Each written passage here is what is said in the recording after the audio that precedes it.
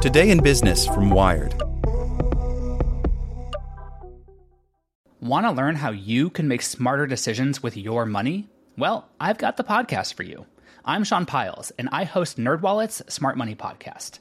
Our show features our team of nerds, personal finance experts in credit cards, banking, investing, and more. And they'll help you make the most of your money while cutting through the clutter and misinformation in today's world of personal finance. You'll get clarity on strategies to help you build your wealth, invest wisely, shop for financial products, and plan for major life events. Listen to NerdWallet's Smart Money Podcast wherever you get your podcasts.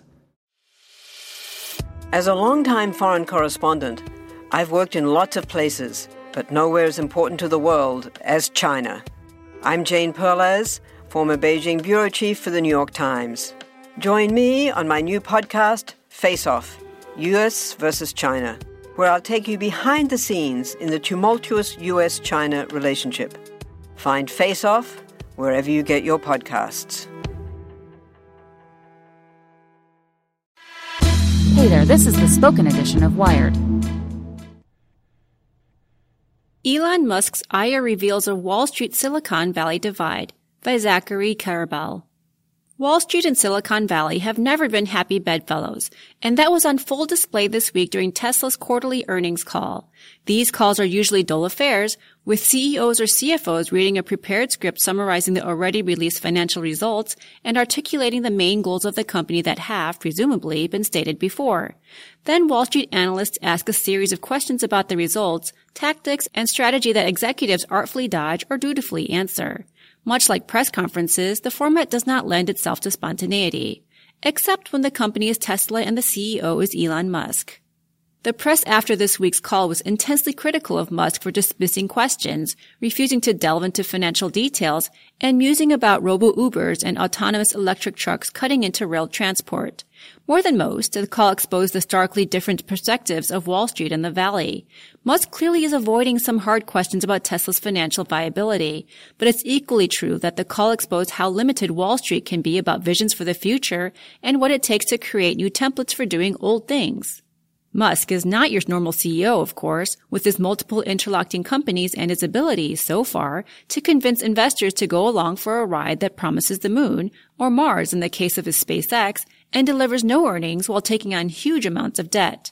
But even by those standards, his refusal to answer basic questions about, say, how much cash Tesla is burning through and whether the company has a plan to continue subsidizing and capitalizing expenses struck Wall Street as odd and a sign of deep problems.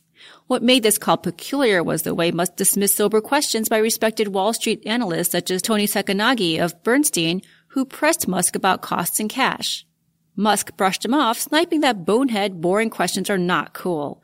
To add insult to that injury, Musk then fielded questions from a YouTube user who proceeded to dominate a call normally open only to significant Wall Street analysts. That did not sit well with the street, and Sacconaghi lambasted Musk the next day on CNBC with a rather clever jab. This is a financial analyst call. This is not a TED Talk. Friday, Musk returned fire with tweets asserting that the question was boneheaded because the analyst already knew the answer and was asking purely to advocate a negative thesis about the company. Musk's sparring with analysts recalls similar tensions between Wall Street analysts and Jeff Bezos of Amazon, Reed Hastings of Netflix, Mark Zuckerberg of Facebook, and other arrogant, aggressive, and visionary technology CEOs.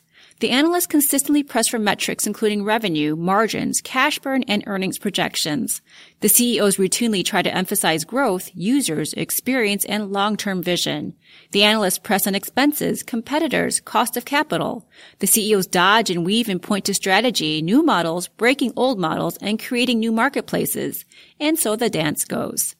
The power has shifted back and forth since the real explosion of tech companies on Wall Street during the 1990s.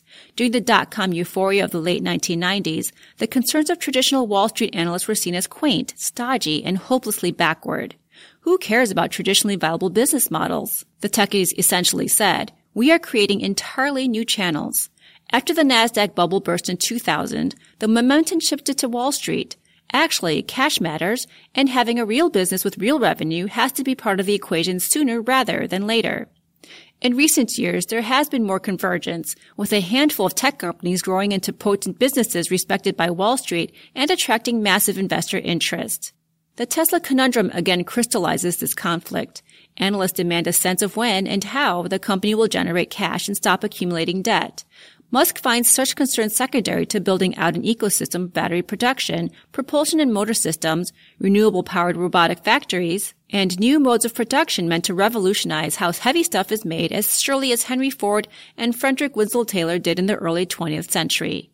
Ideally, one wouldn't pick sides. After all, even Musk knows that at some point, his businesses will have to generate earnings and cash. Debt, however raised, isn't endless, unless you are a sovereign government. But he also believes that unless the entire ecosystem is built out, it will fail. Hence the focus on massive capital spending and plowing into new business lines. Bezos had a similar ethos with Amazon and essentially told Wall Street that he was going to follow his own vision and that investors were welcome to come along for the ride but not to drive. Those investors have been rewarded and then some. Of course, investors in Jawbone and Webvan were also promised transformation and ended with nothing. Musk is telling investors that they can choose whether to buy into his vision, but they can't challenge it. Given that almost no one in the analyst and investor community has ever built or run a mold-breaking business, telling them that they can accept or reject a vision isn't unreasonable. Wall Street is often extremely good at what it does. Bankers and analysts understand how to price debt and equities while assessing the potential of loss, which they do diligently and conservatively, except when they fail spectacularly. But Wall Street is not, for the most part, the playground of those who define the future. That requires tolerating extreme risk and conceiving how things could be done differently. Most visionaries will be utterly wrong about their vision because they are early or overreach or miscalculate. Buying Tesla stock is immensely risky, perhaps even ill-advised, but that does not mean Musk should alter what he does or how he does it. In fact, managing his enterprises to please Wall Street is an almost certain path to failure. The numbers don't add up and won't unless everything works almost perfectly. Whether you go along for the investing ride is up to you, but Tesla's fate should not be up to Wall Street analysts. Baby, you can drive my car. With his recent outburst, has Elon Musk gone from Tesla's greatest asset to liability? Tesla is ramping up production of its Model 3 and predicting profitability. Tesla's favorite statistics about the safety of its autopilot feature doesn't hold up. Want to learn how you can make smarter decisions with your money? Well, I've got the podcast for you. I'm Sean Piles, and I host NerdWallet's Smart Money Podcast. Our show features our team of nerds, personal finance experts in credit cards, banking, investing, and more. And they'll help you make the most of your money while cutting through the clutter and misinformation in today's world of personal finance. You'll get clarity on strategies to help you build your wealth, invest wisely, shop for financial products, and plan for major life events. Listen to NerdWallet's Smart Money Podcast wherever you get your podcasts.